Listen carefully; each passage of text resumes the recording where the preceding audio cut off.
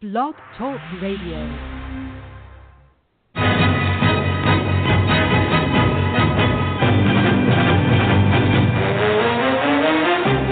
You are listening to the Run to Daylight Football Funcast with your host, Todd Burrows. What the hell's going on out here?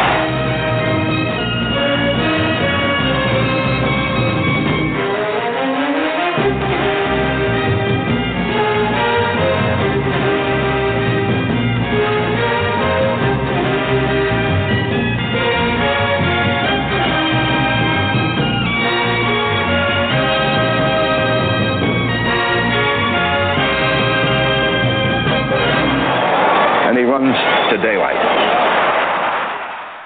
Welcome to the latest installment of the Run to Daylight podcast. I'm your host, Todd Burrows, and we are here today. We're going to continue our off-season analysis and having interesting guests talking about their specialties.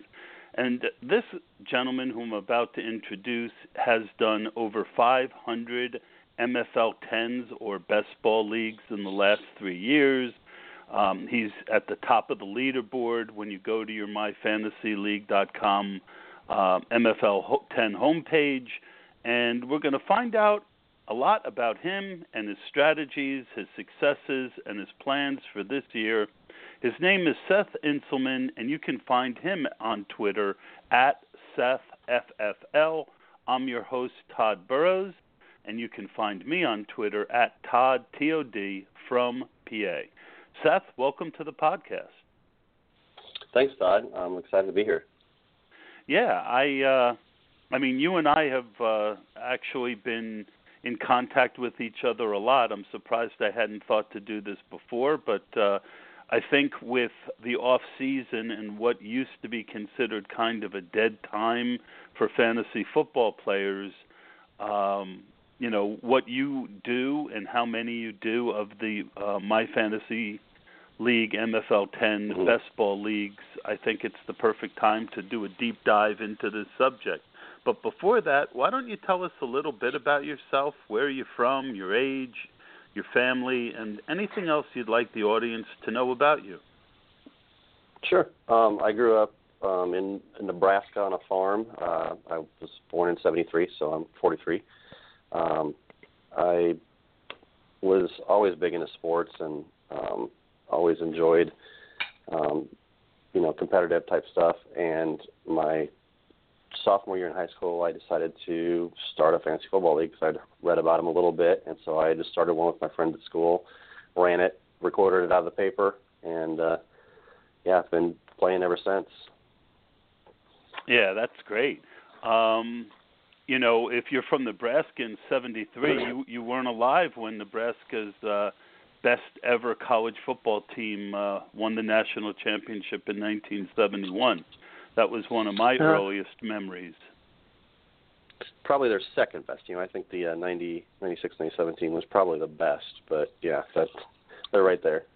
Yeah, the 94 through 97, they had 3 really good seasons. But that 71 team is always, you know, if you look up, the best college teams of all time, that team is always considered right there. That's phenomenal. So, you started playing fantasy football by doing your own league. And about what year was that? You said sophomore, so that would put it 89, 90. Which is funny because I'm a lot older than you, but I didn't start playing fantasy football until the 99 season. Oh, wow. So, yeah. Yeah. When did you take your fantasy football to the next level? I've gotten in a couple, bigger money leagues, I guess I should say, starting about 10, 12 years ago with some friends. But I didn't really start doing high volume, everything else up until about 3 years ago. I really enjoyed fantasy football in different types. I never went into the FFPC or any of the big money leagues, even though I'd thought about it. But then MFLs, I kind of stumbled across because I got on Twitter and got into those, and then started getting into DFS and found out that I I could do more of that year round and enjoy both aspects and still do a couple of my season-long leagues. So that's great. And when did you discover MFL10s? Like I said, about 3.5 years ago, I was on Twitter and I started seeing Matt Riddle and a couple other people that I was following talking about it, and I got in one by invite from them and did I think 15 my first year, 3.5 years ago, and then just kind of upped it from there. I just fell in love with the format. I love it. It's my favorite thing now. Yeah, well, obviously. So give us the breakdown. You claim to have, well, you don't claim, you have done over 500 over the last 3 years. Why don't you give us a year-by-year breakdown of how many you've done each year and your success rates? My first year was smaller. It was actually 4 years ago, I guess, 3.5 years. I did, I think, 12 that first year when I was just kind of getting into it. Then the next year I did a little over 70, and then I did over 100 the previous year, and then last year I did 275, I think it was. And I've been profitable every year. So. Well, that's great. That's better than I can say.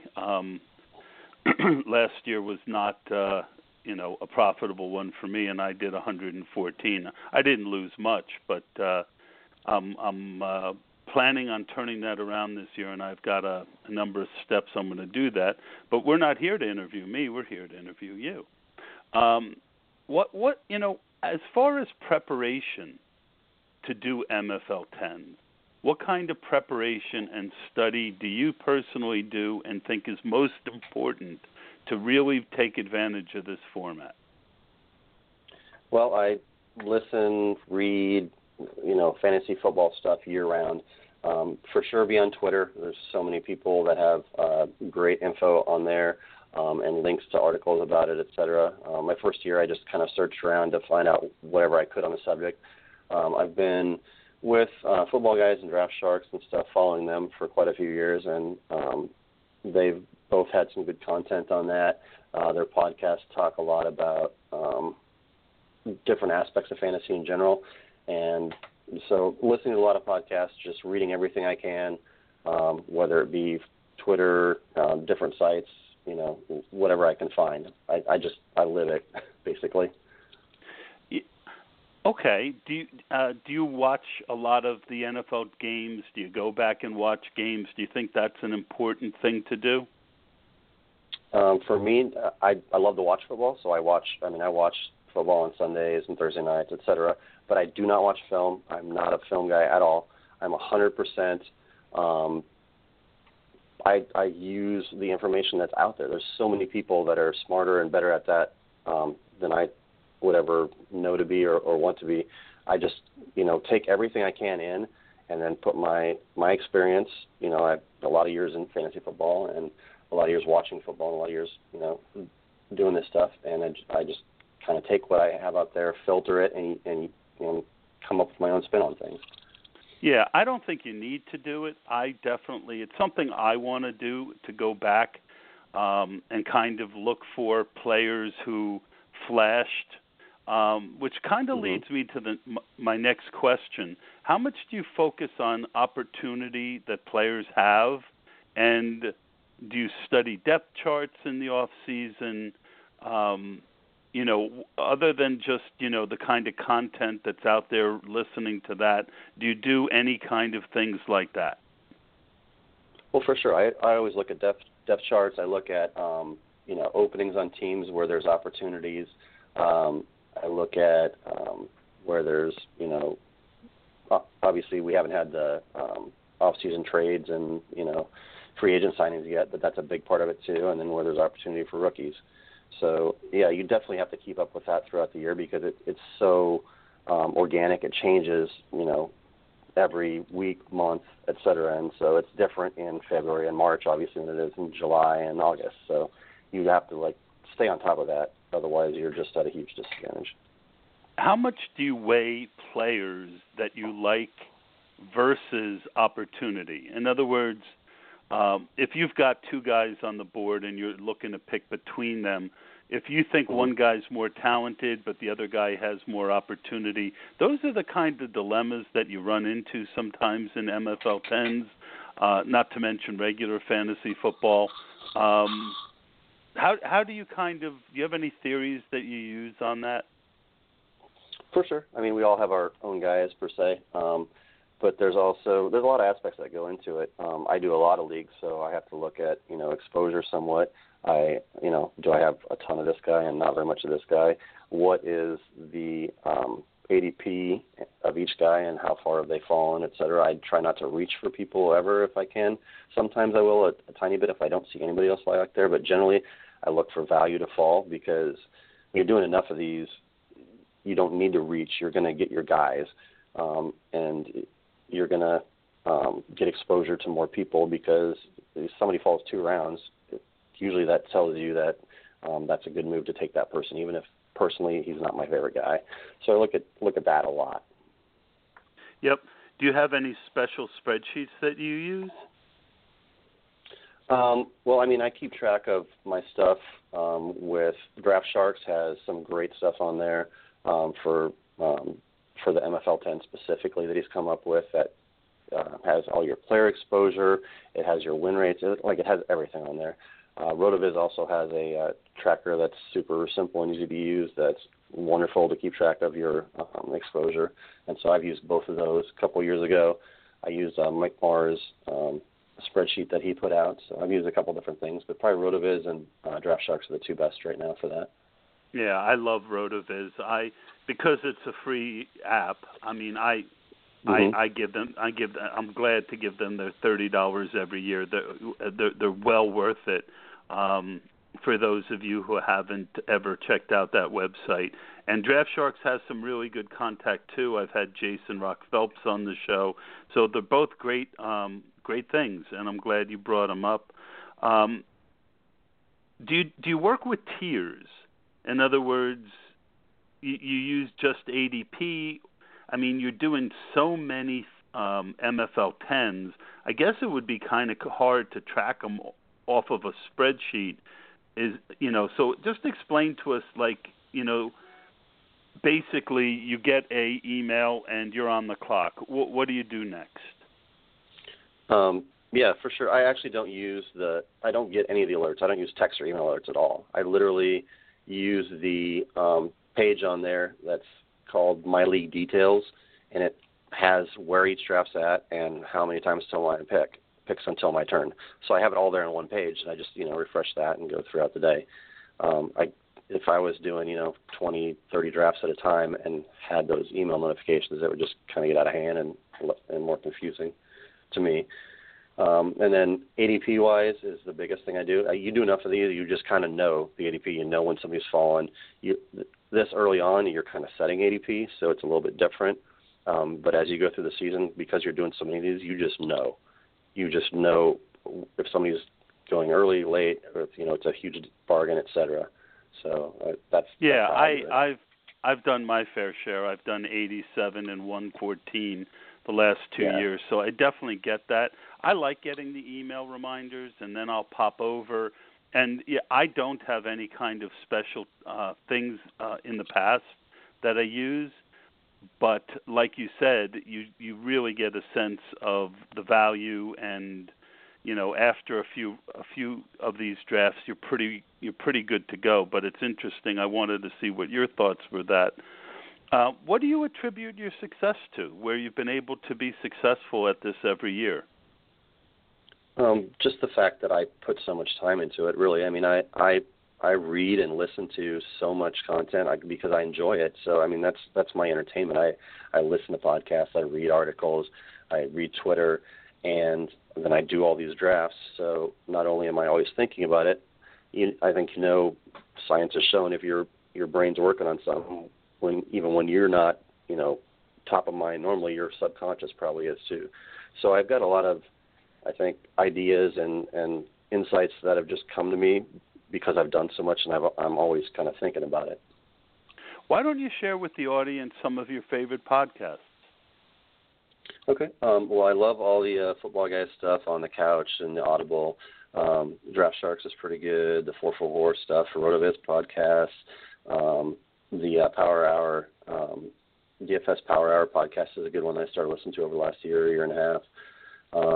And then the new one with Evan Silva and what's his name? Ross Tucker, the Fantasy Feast. Mm-hmm. Yep, yeah. You named a lot of the ones that I listen to as well. I really like the RotoViz ones, and I think you put out a really good list. Do you have a set strategy that you use, or do you tend to look at each draft as its own entity? Oh, each draft is completely different. You want to have you develop different strategies that you know will work in MFLs. And so there's zero running back. There's Hyperfragile that he came out with last year. There's, just kind of like balanced early. There's stacking players. It just depends on the draft. You had a lot of it come to you. Like if I start off in an early draft position, say this year, and I get one of the main three backs, I'm more likely to go that 3 running back Hyperfragile type thing. Whereas if I have like a later pick and I don't like the running backs there as much, and good wide receivers follow me, I might go zero RB, or I might go balance. It just kind of depends on the draft. You have to let the draft dictate what you're doing. So you would say that the value when you pick each time is one of the most important things you consider. Do you also look at what you think might be available the next pick or two in helping you to make a pick? I do look at that, yes. It's harder for me because I do so many. It would take a lot of time to kind of look at everybody's teams and see what they need, et cetera. But I can look at, who's available and what my team's needs are and be like, okay, well, there's X number of quarterbacks available, but only these 2 running backs that I, would really consider taking in the next 2 rounds.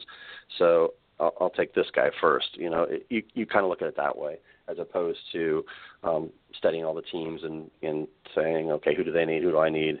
You just kind of know the ADP, know your team's needs, and see what you think will be available and go that way. When you do a lot of these drafts, obviously you see a lot of the same people in these drafts. There's a lot of very smart people. How much time do you spend looking at who's in the draft with you, and do you track some of the favorite players of other people? I don't really. I look and see who's in the draft to me just to see the other names out there. Sometimes I know some people have certain tendencies, and I'll look at that just a little bit, but I don't spend hardly any time or thought on it other than that, because I do so many of them. Every draft is completely different. Even if you have 5 of the same people in 2 drafts, the other people are completely different. So it's not going to be the same by any means. So I don't look too much at that. I just kind of look for values, follow my process and see where the draft takes me. Awesome.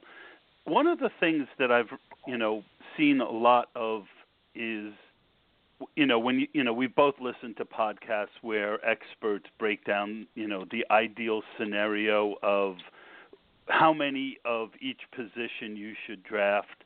Do you have a set way that you like to draft, or depending on how the draft goes, do you sometimes end up with more of one position or another?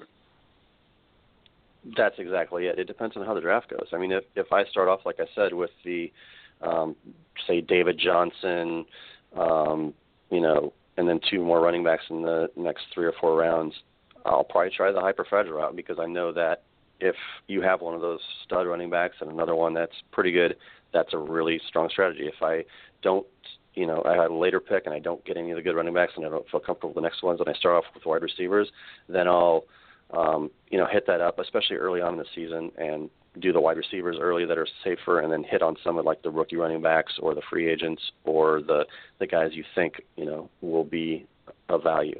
It just depends on the draft. But I never pin myself into a certain lineup, other than I'm not going to, do like 1 quarterback or 1 defense or 4 defenses or 4 quarterbacks or, 10 running backs or something weird like that. It's usually going to be 2 to 3 quarterbacks, 4 to 6 or 7 running backs, depending on the strategy, 6 to 10 wide receivers, 2 to 3 tight ends, 2 to 3 defense. So, in a normal draft where you're not doing a specialized strategy like Hyperfragile or zero running back, Do you tend to like to go 2 quarterbacks or 3 quarterbacks? And do you tend to wait for both of your quarterbacks? Or, what percentage of the time are you drafting a quarterback in the first 8 or 9 rounds? Especially this year, after I did my research in the offseason, I had an article, and we both are on ffcouchcoach.com. I found out that in all the leagues I was in, all the teams that were scoring the average or above that's likely to win a league, which is 2,400 plus, like 70% of the time they had taken their first quarterback in the first 9 rounds. So I'm a big believer in first 9 or 10 rounds. I mean, there's quarterback, especially earlier on right now, quarterbacks fall a little bit later because you have a lot more sharps, a lot more people that are, used to this. Later on in the season, quarterbacks start going earlier. But you want to get one of those guys that is going to be a good producer that tends to put up 7 or more historical, like, top 12 weeks, because those guys that produce those are better in best ball. So you don't want to, go for a bunch of those just steady guys. You want kind of the more boom bust guys, but that tend to put up those bigger weeks. So I always like to get one early and then one late, or if I don't get one until late, I'll get 3 of them then. So one of the most boring parts of an MFL 10 is taking defenses. What is your main strategy on defenses? I'm shooting for 3 defenses later on in the draft. But unlike some people, I do believe that 2 defenses especially, you can't predict defenses per se, but there's some that are better than others. I mean, no offense, the Chiefs have been good the last couple of years. The Cardinals have been good the last couple of years. They're going to finish in the top half at least. So I don't have a problem taking a good defense in round, if I see them there in round 15, 16, and then taking some of my last shots on wide receivers or whatever in the last couple of rounds. Because to me, very rarely is there a difference in, like, the wide receiver shots, especially that you take in rounds 15 through 20. There's always going to be some guys there to take shots on, especially more so early on in the year, I think. But running backs definitely I almost never take in rounds like 16 to 20. Yeah, I agree with that. What I try and do with defenses is I'll study the defenses. I never want to be the guy who's taking one of the best 3 defenses from the year before, because they tend to be gone by round 15. I will take a defense in round 15, 16. 2 years ago, I was big on the Broncos, and if they were there in the 15th round, where they often were, I would snag them as long as it made sense for the particular draft I was in. Last year, and I don't mind having more exposure either. Last year it was the Vikings for me in 15 and 16, and then I typically try and find one defense that I think is everyone's missing the boat on, that you can pick up in the 20th round. And unlike some of my other exposures, I don't mind having 40, 45% on a defense. Last year it was the Falcons for me. You could get them in the 20th round in almost every draft, late 19th, early 20th. I think it's important to try and not look at who was the best defense this year, but what defenses flashed the year before and have room to grow. What do you think about that? I agree with you 100%. I think you've got to try and play that game. I think the Falcons are a good example of a team that's on the up and coming. The Giants are going a lot earlier this year, but I liked them late last year. It just kind of depends. Like you said, defenses are really hard to read because there's so much turnover on a lot of them. So if you see defenses that were good and aren't having a lot of turnover, defenses that tend to have good pass rush and good return games, special teams, those I focus on. And then I also focus on defenses for teams that are high scoring, because if you're on a team like Green Bay or Pittsburgh or that type of thing, you're more likely to score points on defense, touchdown-wise, because people are trying to come back against you. So focus on the aggressive defenses, the ones that have less turnover, and especially, good offenses. But, New England's always good on defense because of Belichick, but also because they always have a good offense. So people are trying to play catch-up. That gives the defense more opportunities. Yep, that's a great way to get turnovers, and we all know nothing's better than seeing a pick six when you have a defense. The other thing I'll add to that was a great point that I really hadn't thought of too much, which I probably should have. And then we'll move on from defense. But the other thing about defense is I will look at the coordinators.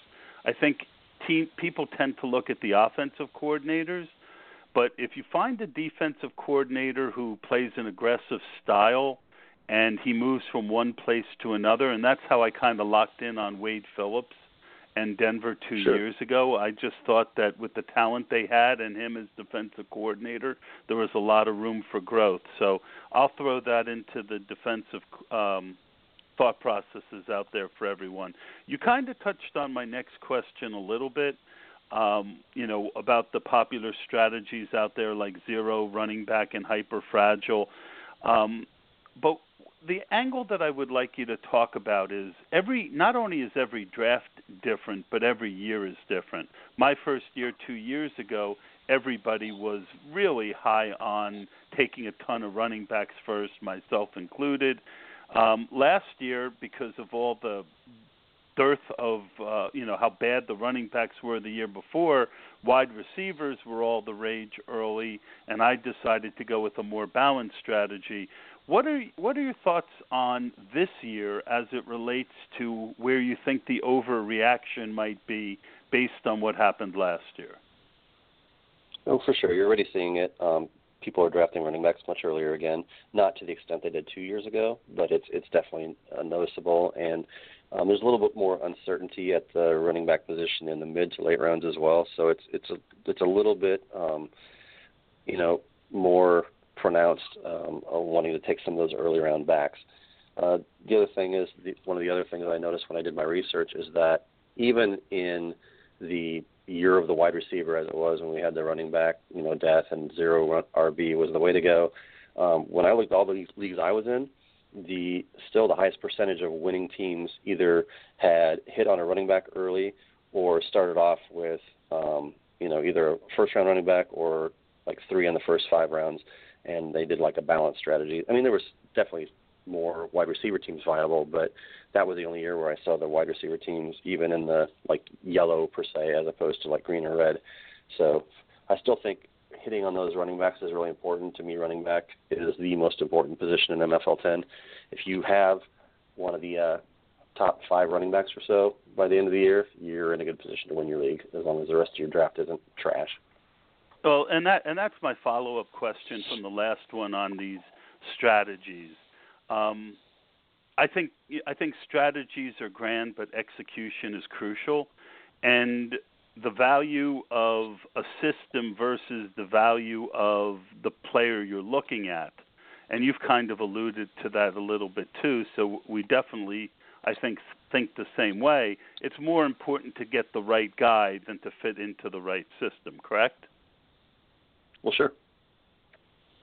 Awesome.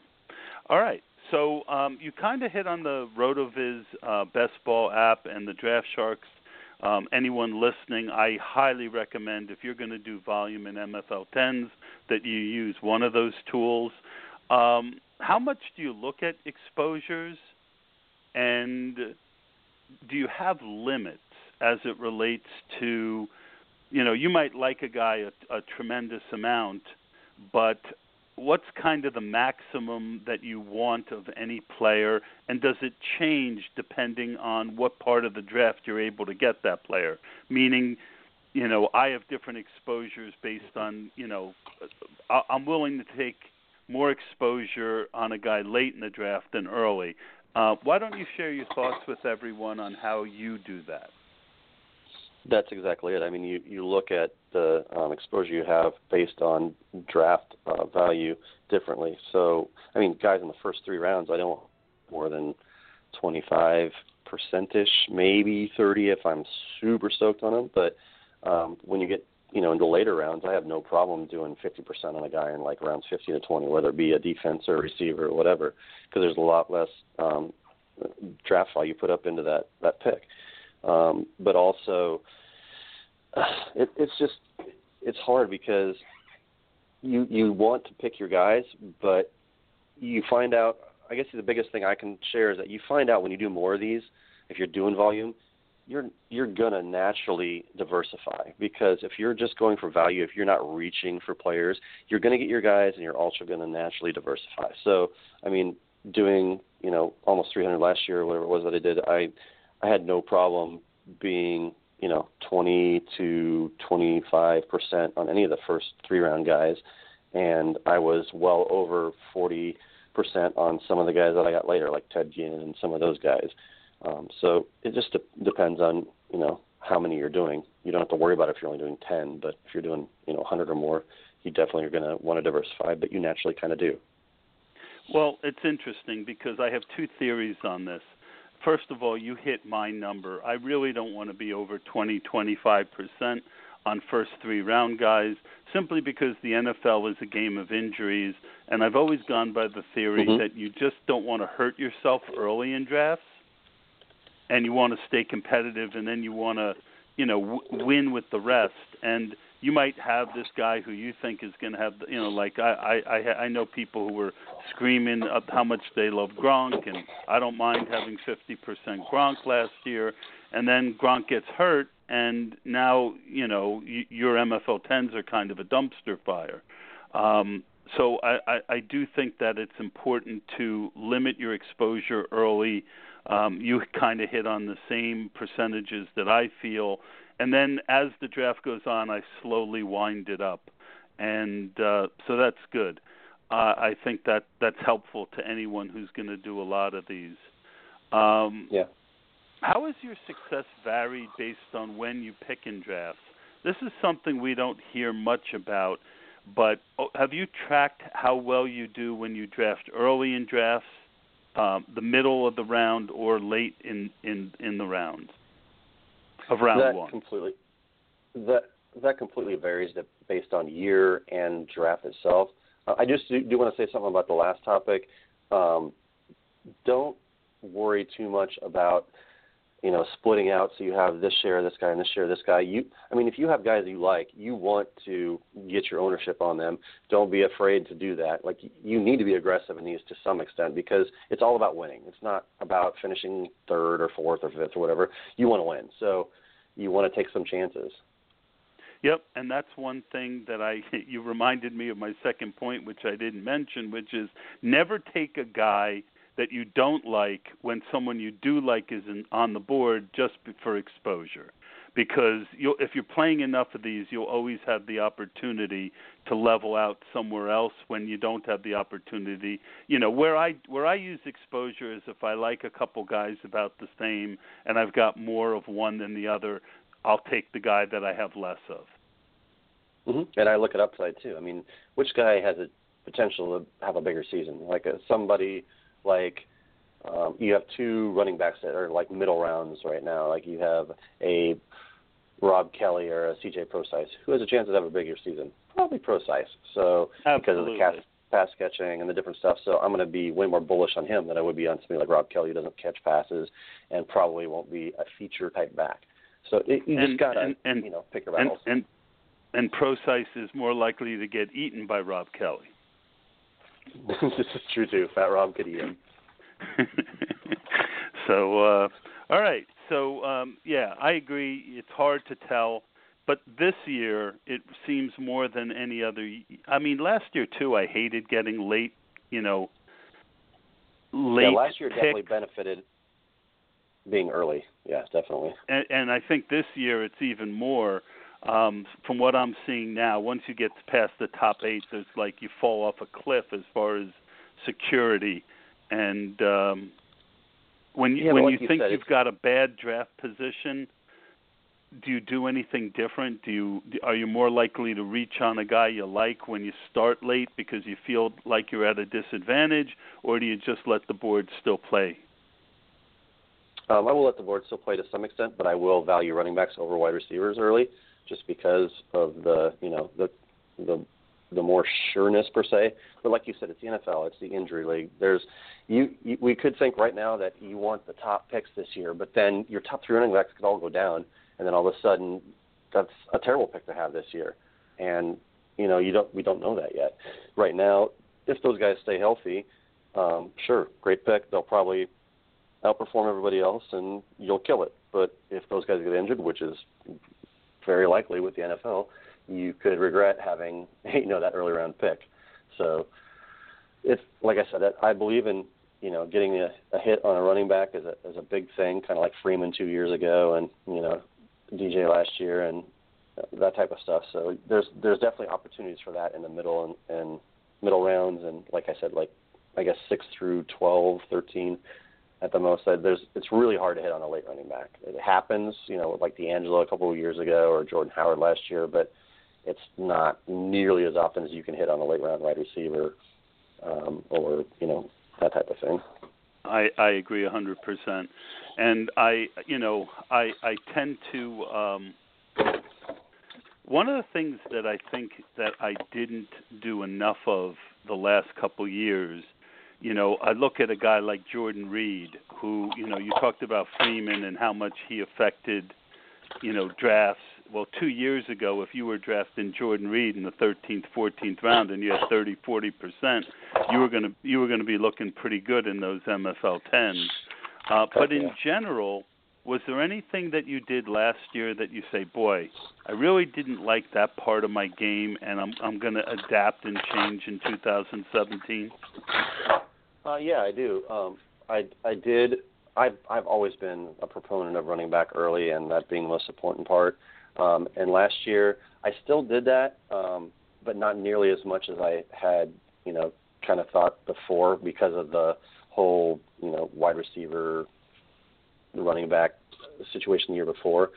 So I did more like zero running back and wide receiver heavy trials last year. And while I did okay with a couple of those, in general, I still found out that, if you get those running backs and they're more likely to hit early, you're more successful, you're more likely to score more points. So I'm going to pin myself more towards doing that this year again, even though I'll still try some of the zero RB and some of the, those types of strategies. I'm still going to value the early running back and the running back in general more than I do the wide receivers and the other positions because they seem to make the most difference in these things. When it comes to volume, and now I'm going to be talking more seasonally, like I've never done drafts this early in the past, but someone convinced me that, if you're smart, you have just as much of an edge now as you do in other times. But if you're going to do, let's say, 300 this year, how does your volume break out between pre-free agency, the time period we have now, post-free agency, the draft, camp, late in the season? Is there one time that you found that you enjoy doing more or less of, or do you just kind of do a steady flow throughout the season? I pretty much do a steady flow, but the way I approach them is different. Early on, I don't want to reach it all for, my guys. I want to see where the ADP falls and, kind of let it develop naturally and then see where I perceive as values, even if I don't, care for that player much. I still recognize value. So early on, when the ADP is setting, it's completely different than it is later on. Obviously you did a bunch last year, and as you know, the more of these you do, the more you just know the ADP, and it adjusts when things happen, like a Josh Gordon coming back or different things like that. But it's important to treat each section a little bit differently, I think. Early on especially, you don't want to reach for your guys. You want to see where the ADP actually is and then be like, oh, wow, that guy's a huge value. I'm going to be able to take advantage for this for a while. Yep, I agree. This is the first time I'm doing 4 right now. I've never done them this early. But just one guy that's just jumping out at me is Cam Newton. I'm finding him going 8th, 9th round. And, if Cam Newton's in the 8th or 9th round, I'm going to take him. I don't care. I'll worry about exposure later. I just think early now there are certain guys who are going to be just screaming values with a tremendous amount of upside and not much downside. But where do you tend to, what are your early takeaways on this year's MFL10s? Well, like I said, the running backs are going a little bit earlier than they did last year, obviously. The Rookies overall are kind of like they have been in years past, where they're probably going to be values and probably move up after the draft, with the exception of Cook and Fournette. I think are going way too early. I mean, in the third round consistently. That's just too early for me on those guys. Zeke was like perfect storm last year, and he's one of the few exceptions for me as a rookie that I would take that early. But that was in the fourth or fifth round, and he landed in the perfect situation, so he moved up to the first. People are remembering that, so they're overdrafting those guys. But as for that, other rookies, I'm liking them. They're falling, McCaffrey to the 7th, 8th, Nixon to the, 9th, 10th, 11th, and a lot of the like later wide receivers. I'm going to play with a couple of the rookie tight ends, but probably not very many at all, just because rookie tight ends traditionally just don't do well in fantasy. There's so much to learn at that position in the NFL. So another area of value that I'm finding in early MFL10s is guys who are going to be free agents, but we don't know where they're going to land. Obviously, they're a little more risky, but what are your thoughts as it relates to that opportunity and some of the guys who maybe are jumping out at you that are just going way too late? Oh, man, every year there's values for free agents, people coming back from injury, and older guys that people think have had it. So, I've been on both sides of those, but in general, you want to look for those because a lot of times that's a great place to find value. Free agents, you have Brandon Marshall, Pierre Garçon, Kenny Britt, Deshaun Jackson, Kenny Stills, like all those guys are, undervalued right now because nobody knows where they're going to land. And then you've got injury people coming back, Forte, Riddick, Vereen, Woodhead, Decker, Lockett, Zach Miller. I mean, these guys you can get way less than you would have been able to last year, and they're still the same player as long as they come back from that injury. You got to watch out. You're going to get burned sometimes, so it's more worrisome to take that early pick on an injury guy like Jamal Charles last year, who was a second round pick mainly, than it is to take a shot on like this year Decker in the 7th or 8th round or Lockett in the 10th. So, yeah, keep that kind of stuff in mind for sure. Yeah, to me, and this is not a hard and fast rule, but if I feel like a guy's talent, like last year Jordy Nelson, I felt his talent was mid to late second round, and that's where he was going.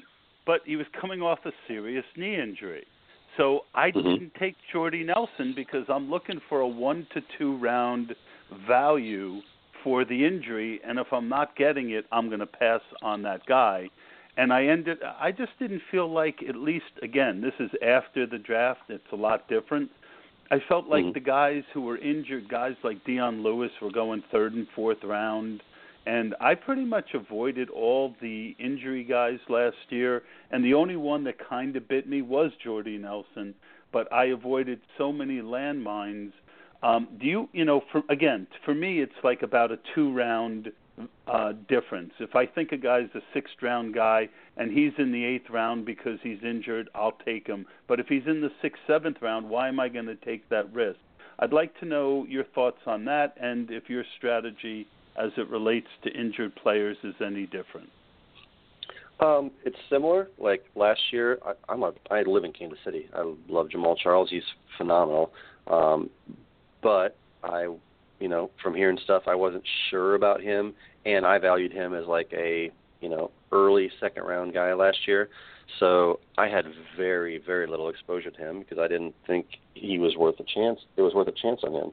Jordy, early on in the season, I was on heavy, and then I kind of got talked off of it a little bit from the stuff I listened to and just kind of being more risk averse on that. So I did miss out on him throughout the season, but I got some exposure to him. But yeah, kind of like you, I look at a guy and be like, oh, I like him in the 3rd round. He's going in the freaking 5th or 6th. Boom, I'm all about it. So it just depends on a person-to-person basis, and there's obviously more risk.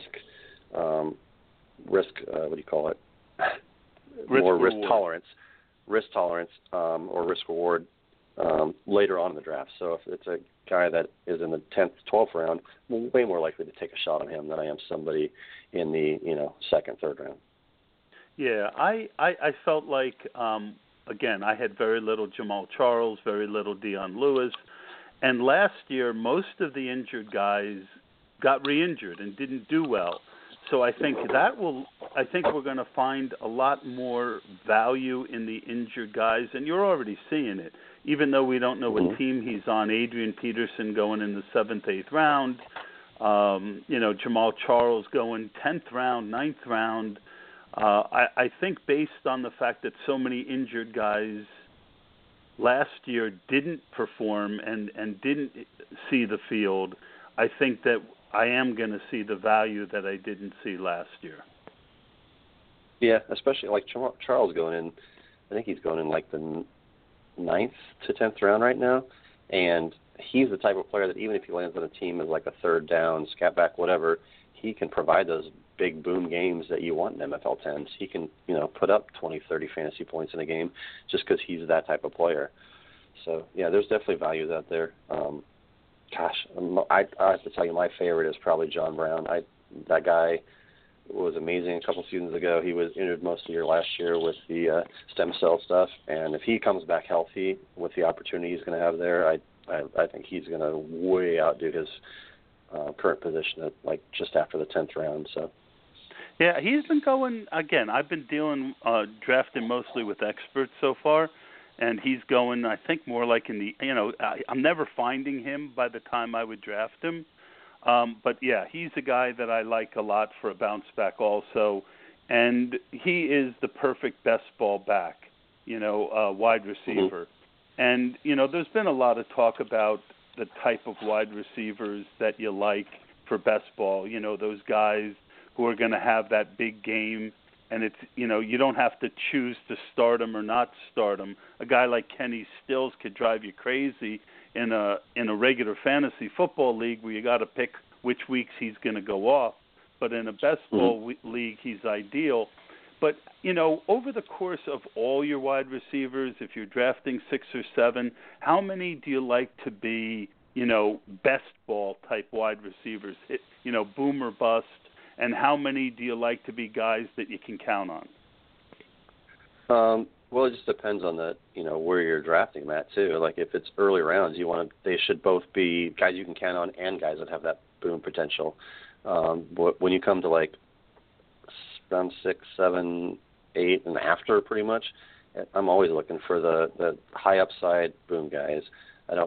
Last year I was big on Jamison Crowder in like the 19th, 20th round, and I had a ton of him because that was just, to me, a great value. But in general, I go for the boom guys over the not. Ted Ginn was way undervalued last year, I thought. I kept getting him in the 16th, 17th round consistently, and he for sure gave a lot of my teams, 4 or 5 big weeks. Those are the types of guys when you have 7, 8, 9 wide receivers, they give you that opportunity to, equal a wide receiver 1 or 2 consistently. It's another reason that I think, getting the early running backs that are consistent and then getting, a number of wide receivers is one of the better strategies. Yep. Only a couple questions left. This has been great and very informative. Are there any players that you're seeing this year where you say to yourself, man, I mean, you mentioned Fournette and Cook, and, obviously with Cook having some weak spark scores, I think you're going to see him fall back into the 5th, 6th round here pretty quick in MFL10s. But out of the veterans, are there any guys that you're seeing go way earlier than you would expect them to go? Way earlier than you would take them? Yeah, I mean, Amari Cooper's ADP right now is 2.03. I don't get that at all. I mean, he's a great talent, great receiver, but he's been the wide receiver 2 on that team for the last 2 years. Crabtree's you can get in the 4th, maybe 5th round in this, and I'd much rather have him at that value. Who knows, Cooper could boom this year, but I'm not spending that kind of draft capital on him. Tevin Coleman's going a little high for my value. He's going at the end of the 4th round. I think that's too high. Kelvin Benjamin's 501. Not paying that for him. Adrian Peterson, actually, you had mentioned. I was thinking the same thing earlier on, but then I looked. His ADP right now is actually 512. So basically the end of the 5th, start of the 6th. So he's moved up a lot. Yeah, he's moved up a bunch. And then like Latavius Murray doesn't have a home. I don't know if he'll have a home as a starter at all. And he's like 6th round back too. So I don't like any of those guys. You mentioned pretty much the guys that I don't like so far too, and I'm gonna, at their current ADP, I'm just not taking either of the Atlanta backs because they're both there. The offense, everything went right last year, and now Kyle Shanahan's gone. I think that whole offense could have regression, and I can't. I love Devonta Freeman, but I can't spend a first-round pick on a guy who's got another guy there.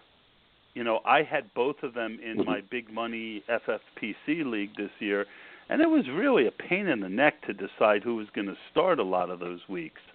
And this is the best ball. No, I know, but even still, a first-round pick for a guy who splits the job, even if it's 60-40, and you got an offense that might regress, that's a tough one for me. I think Melvin Gordon is also a real tough one for me in the first round. I mean, obviously he had a great year, but Danny Woodhead could come back, or they're going to get another running back there. I just don't see him getting the volume, and I think he could easily have some TD regression as well. It just seemed like it was just an inordinate amount of touches in that red zone. So those are guys on my end that I'm finding are going too early. I like Hunter Henry. I think he's a great player, but I saw him go in the 6th round. Too early. Too early. Exactly. So that's another guy that, and Delaney Walker's going in the 8th, 9th round, and Hunter Henry's going ahead of him. I'm sorry. It's not like Antonio Gates is completely gone, and they've got a lot of other weapons there. So that's another one that jumped out for me. I'm with you on that for sure. I'm on a Freeman, though. I'll take him at the end of the first or the second consistently. I just think he's proved it to me. Like after that big year, he came back and finished as RB1 again, and he is just a good back, and I don't think they'll regress that much. But he's one of the better, safer backs in best ball because he's going to have those big weeks. He catches passes. He's involved, even if there is Coleman there. I'll take him there. Well, and that's an interesting thought, and it's not exactly like there's some other guys that I like that much more. I think I think that the end of the first round, once you get past the eight guys, is pretty much a minefield. There's a lot of guys who are going to get picked from 1-9 through 2-5 that I've kind of got mid to second round grades on. So all the more I feel like it's a double hit. When you draft late in a draft, the theory is you're going to make up the difference with your second round pick that you lose with your first, and I'm just not seeing it right now. I'm seeing just as many guys at the end of round 2 that I like as the beginning. I'm just not seeing, like you're not going to make up the difference from Ezekiel Elliott to Devonta Freeman with your second round pick versus who's available at the end of the round, I don't think. Yeah. In a little bit here, before we go, I'll list off where the ADP is at for like that little section you're talking about so people can see. But yeah, it's definitely a minefield, like you said.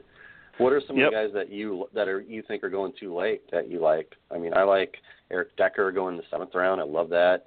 Tyrell Williams in the 7th round. Deshaun Jackson in the 8th round. I think that's crazy. Willie Snead in the 9th round. Kenny Britt in the 9th round. Like I said, John Brown in the 10th round, and Brandon Marshall in the 6th round. I think has a really good opportunity to land in a good spot and still do something. Yeah, I don't have the hesitancy on Benjamin as much as you did in the 5th. I can see it, but Pierre Garçon, I'm grabbing him in the 13th round right now. Oh yeah, because he doesn't have a job today. That's one that's just a bit mind-boggling to me. Let's see. I'll look through. Willie Snead, as you mentioned, was a guy who's going, way too late. So those are a couple guys that I think are going too late. I think Devontae Adams is possibly going a little too early. He had an amazing year. He had an amazing year, but when you take him in the 3rd round, you're really hoping that it's something that is going to last. And I just he gives me a little bit of the heebie-jeebies at that point. Another guy I think is going a little too late is Theo Riddick. Once you get past those first couple rounds, running back, it's like, all right, let's flip a coin. There's so many guys whose situation, you mentioned Latavius Murray. I mean, he's a guy I would, I see smart people taken in the 5th, 6th round, and I'm just like, nah. And another one that I think is going a little too late is Zach Ertz. I think that people still have in their head that he's this inconsistent guy, and I'm seeing him going after a couple other tight ends that I like a lot. And I think Will Fuller is going to be a really, really interesting guy where he's going now. I mean, he is the perfect best ball back wide receiver. He had a real good start to the year, and he got injured, and then he had issues with quarterback play. If Tony Romo ends up there, or they can get that, I like Will Fuller. What are your thoughts on Fuller? I've actually been taking him quite a bit in like the 13th to 15th rounds. I like him as a best ball guy for sure.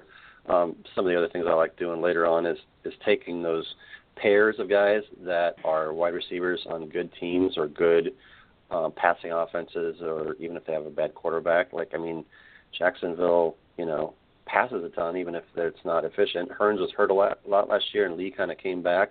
So I kind of like getting Lee and Hearns. I like getting Brown in the 10th and like J.J. Nelson in the 15th or 16th. Malcolm Mitchell and Chris Hogan from the, Patriots. When you pair those guys later on, you're going to likely hit on one of them. That was a big part of my thing last year. Is I got a lot of Garcon and Crowder, a lot of Steve Smith and Mike Wallace. Pairing those high volume or good quarterback receivers late rounds is I think a really good strategy in this as well. Yeah, and the last thing we'll talk about before we go is, because we're heading to the hour mark, because I'm a small pod, I don't really care if I'm past the magic 45-minute mark, and hopefully people have stuck with us. But one guy I took at 111 in one draft, just because I couldn't find anyone else I liked. I passed on Freeman and Gordon and Gurley, and I could have taken Hilton, but I think that he's scaring me a little bit. I think that offense is going to change a little bit, and he had his best year. I took Michael Thomas, and, I mean, he's a guy who was, as a rookie, I think the 7th or 8th best wide receiver. They're talking about trading Brandon Cooks. I mean, he's a guy that I don't mind loading up on. I found him again at like 2.5, 2.6. He's a guy I'm very high on. What are your thoughts on Michael Thomas for this year? Yeah, I've got a fair amount of him too. I really like him in the second round. If there's not a running back there, I like. End of the first round, I could see that's kind of looking maybe at a ceiling, but maybe he's got a higher ceiling than that. I'm not sure. He's got a phenomenal quarterback and a great offense, and especially if Cook gets traded, that would probably only add value and volume to him. So I can't fault that there, other than he has just as many positives and questions as, like you said, T.Y. Hilton or any of the others. So I liked him a ton. I just felt like I knew it was a reach. And I was in with a bunch of experts, and I'm thinking to myself, boy, they must think I'm an idiot. But, I that was the other big thing, and I wish we had more time to go into this. But, not throwing out the baby with the bathwater is, when you're on Twitter and you're listening to other people's opinion, it's a constant push and pull, to not let someone really move you off of someone you like. And to get you to draft someone that you don't like, that's one of my big takeaways that I look to improve in year 2, and I'm going to look to improve even more in year 3. Seth, I really enjoyed this. Hopefully the people who listened to it enjoyed it as well. Why don't you tell people where they can find you? You mentioned a website you write for, and of course on Twitter. Why don't you let the people know where they can find you? Yeah, I appreciate you having me on. I really enjoyed this. I love talking fantasy football and MFL10s especially. So I appreciate you having me on. And you can find me at Seth FFL on Twitter and ffcouchcoach.com. I've got my articles up on there, mostly all having to deal with MFL10 and best ball right now. Maybe do some other stuff later, but that's really my passion, and maybe some DFS stuff this year. We'll see. Well, if you ever want to come back on, just let me know. Shoot me that's a great thing about having a small pod. I can, if you have something you feel passionate about and you want to come on, let me know. I've had some pretty big people in the industry on the pod. I hope to continue to get them. But I enjoy interviewing the little guy, the guy who's never gotten to do a pod before. So if you ever listen to one of my pods and you think that you have something to say and you'd like to say it, feel free to contact me and run the idea by me. I would enjoy having just about anybody on who has a passion for fantasy football. It's the games that we play, and that will be the song that I'll lead us out with tonight. Games People Play by the Alan Parsons Project. Thanks to everyone who listened. And Seth, thank you again. Have a good night. Thanks, Todd.